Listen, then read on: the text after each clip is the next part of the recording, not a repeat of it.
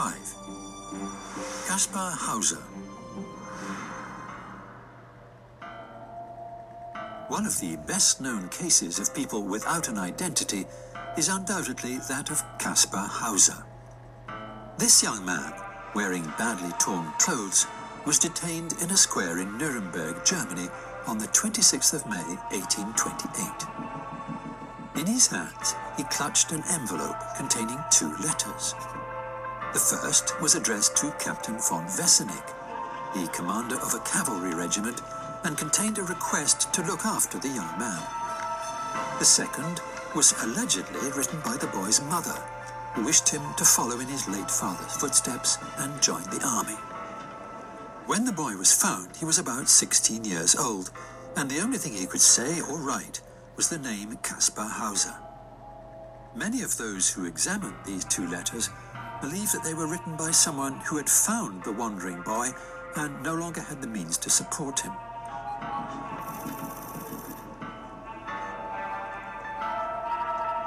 He recalled fragments of memories which he later wrote down as soon as he had learned to read and write. He claimed he'd been locked up in a dark room for many years and that someone had brought him food and water. Hauser's story caused a real sensation at the time, and massive popular interest ensured he made a pretty good living out of his own mystery, which was, of course, his obscure origins. But such popularity also had its disadvantages, as he was the victim of numerous assassination attempts. Sadly, in 1833, one such attempt proved fatal when he was stabbed to death by an unknown man. Hauser's grim fate only added to the mystery surrounding his life and the intense speculation about his true origins. One popular theory suggests that the young man was the legitimate but unwanted heir of a high-ranking German aristocrat, believed by some to be the Prince of Baden. Whatever the truth may be, he certainly accomplished what others can only dream of achieving, as Kaspar Hauser remains to this day one of the most iconic names associated with the city of Nuremberg.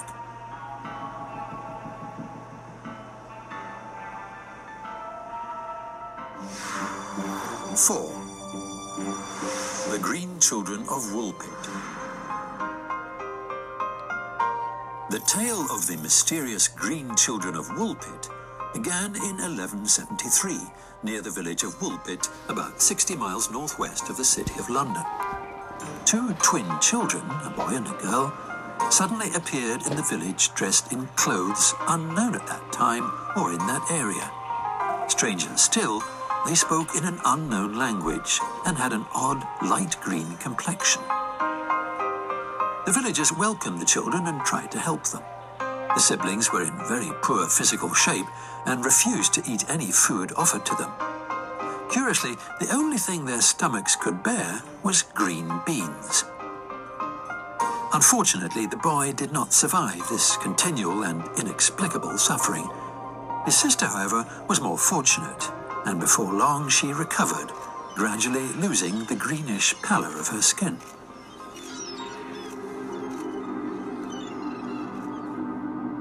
Where did the children come from, and why did their skin display that mysterious green tinge? One theory is that it was basically anemia, the so-called green illness in the Middle Ages, hence the legend of the green skin. According to another hypothesis, the children were actually wealthy orphans poisoned by their guardian, the Earl of Norfolk, who wanted to get his hands on the property they had inherited, leaving them to wander in the woods near Woolpit. But how would you explain the fact that the children did not understand English? And what about their bizarre and unfamiliar clothing? As you might expect, there was also a theory that the twins came from another planet. Such speculations are not a peculiarity of modern times. Already in the 17th century, the English intellectual elite began to reflect on the idea that we are not alone in the universe. The extraterrestrial theory was backed up by reported sightings of strange coloured lights moving through the sky in 1173, the same year the children turned up in Woolpit. more down-to-earth explanation is based on the fact that during the 12th century, many Flemish immigrants arrived in eastern England. They were persecuted during the reign of Henry II, and many of them lost their lives at the Battle of Fornham in 1173. The twins might have been orphans who spoke Flemish and wore typical Flemish dress. The truth will probably never be known.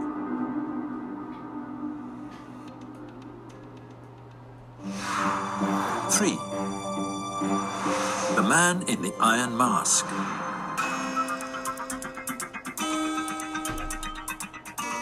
Who could resist being hypnotized by a mysterious face hidden behind an iron mask, or being intrigued by the secrets surrounding it?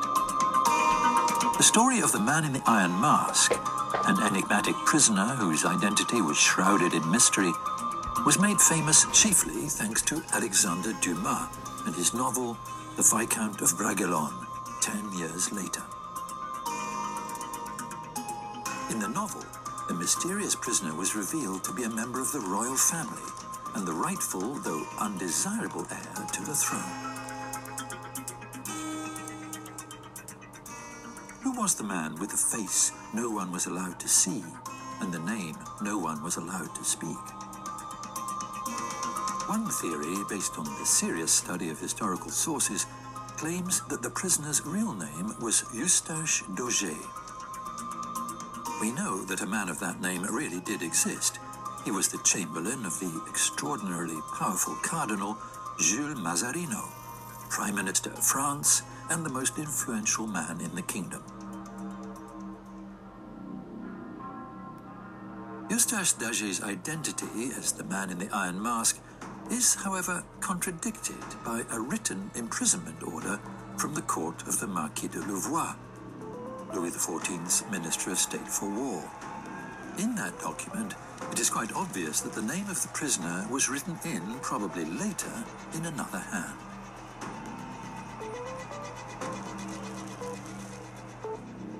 In one of the letters, the minister asked the king to punish an officer in the French army, one Vivien de Boulogne, who cravenly deserted his post during a military operation.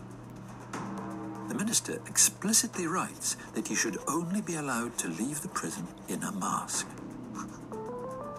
Was the Man in the Iron Mask truly an ordinary deserter? Unfortunately, the dates of his imprisonment are not available. The Bastille's most closely guarded secret still awaits a convincing answer. 2. The Man from Taured. Strange as it may seem, our next mysterious and still unidentified person became mainly famous because of his place of origin, the only problem being that this place is to be found nowhere on Earth. In 1954, a bizarre and baffling incident took place at Haneda Airport in Tokyo. A middle-aged white male, dressed in European clothes, approaches the check-in counter. He presents the airline personnel with a very credible-looking passport. The only problem is, it was issued by a non-existent country called Taured. The staff ask him to show them his home country on the map. Without hesitation, the man points to the mountainous border region between France and Spain, just where the tiny Principality of Andorra is situated. He speaks French to the airport officials and tries to convince them that there is no such place as Andorra in his home country, while Taured has a 1,000-year-long history. The most curious thing seems to be that the passport already contains several stamps, suggesting it has been used to visit Japan repeatedly in the past. Because he's now suspected of being a spy, the mysterious man has to undergo several hours of interrogation. When he complains of being tired, he is moved to a hotel, and a police guard is placed outside his room. In the morning, the policemen find that the man has disappeared without a trace, although there's no way he could have left by the door. Even more alarmingly, the man's passport, driver's license, and checkbook have disappeared from a locked room at the airport. Mystery lovers, however, seized on it as proof of the existence of parallel dimensions. According to them, the man from Taured, perhaps unwittingly, entered our dimension in 1954 and in some mysterious way returned to his own plane of existence, either on his own or with outside help. 1. Babushka Lady. The assassination of John Fitzgerald Kennedy on the 22nd of November 1963 was without a doubt one of the most momentous events in modern history. Everything that transpired in Dallas on that tragic day, and everything that was captured on photograph or film, has been subjected to minute analysis, and has given rise to countless conspiracy theories. Many of them include a woman known around the world as the Babushka Lady. The use of the Russian word babushka refers both to the possible involvement of the Russian Secret Service in the assassination and the particular headscarf the Babushka Lady is wearing, typical for older Russian women. She is clearly discernible in various amateur cine films, capturing the fateful November day on Dealey Plaza, standing on the grass between Main Street and Elm Street, holding a camera, or cine-camera, and recording the dramatic events. At the time, there were obviously no CCTV cameras, and because on most of the film footage and photographs her face is covered, it was not possible to compile a face composite. Certainly, the shots came from more than one direction. There had to be a conspiracy. Despite the efforts of both the FBI and private investigators to trace her, she never responded to their summons and never provided her pictures of the event. This only helped to fuel the curiosity surrounding her involvement. 7 years after the assassination, however, events take an unexpected turn. In 1970, a woman named Beverly Oliver goes public and claims to be the mysterious Babushka Lady.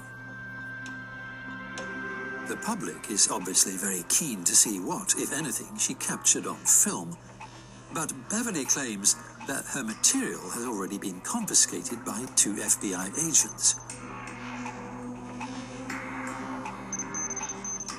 So who was the mysterious woman, really? Why has she never submitted her film to the authorities? What led her to react so differently from the other bystanders while filming that terrible scene? Was she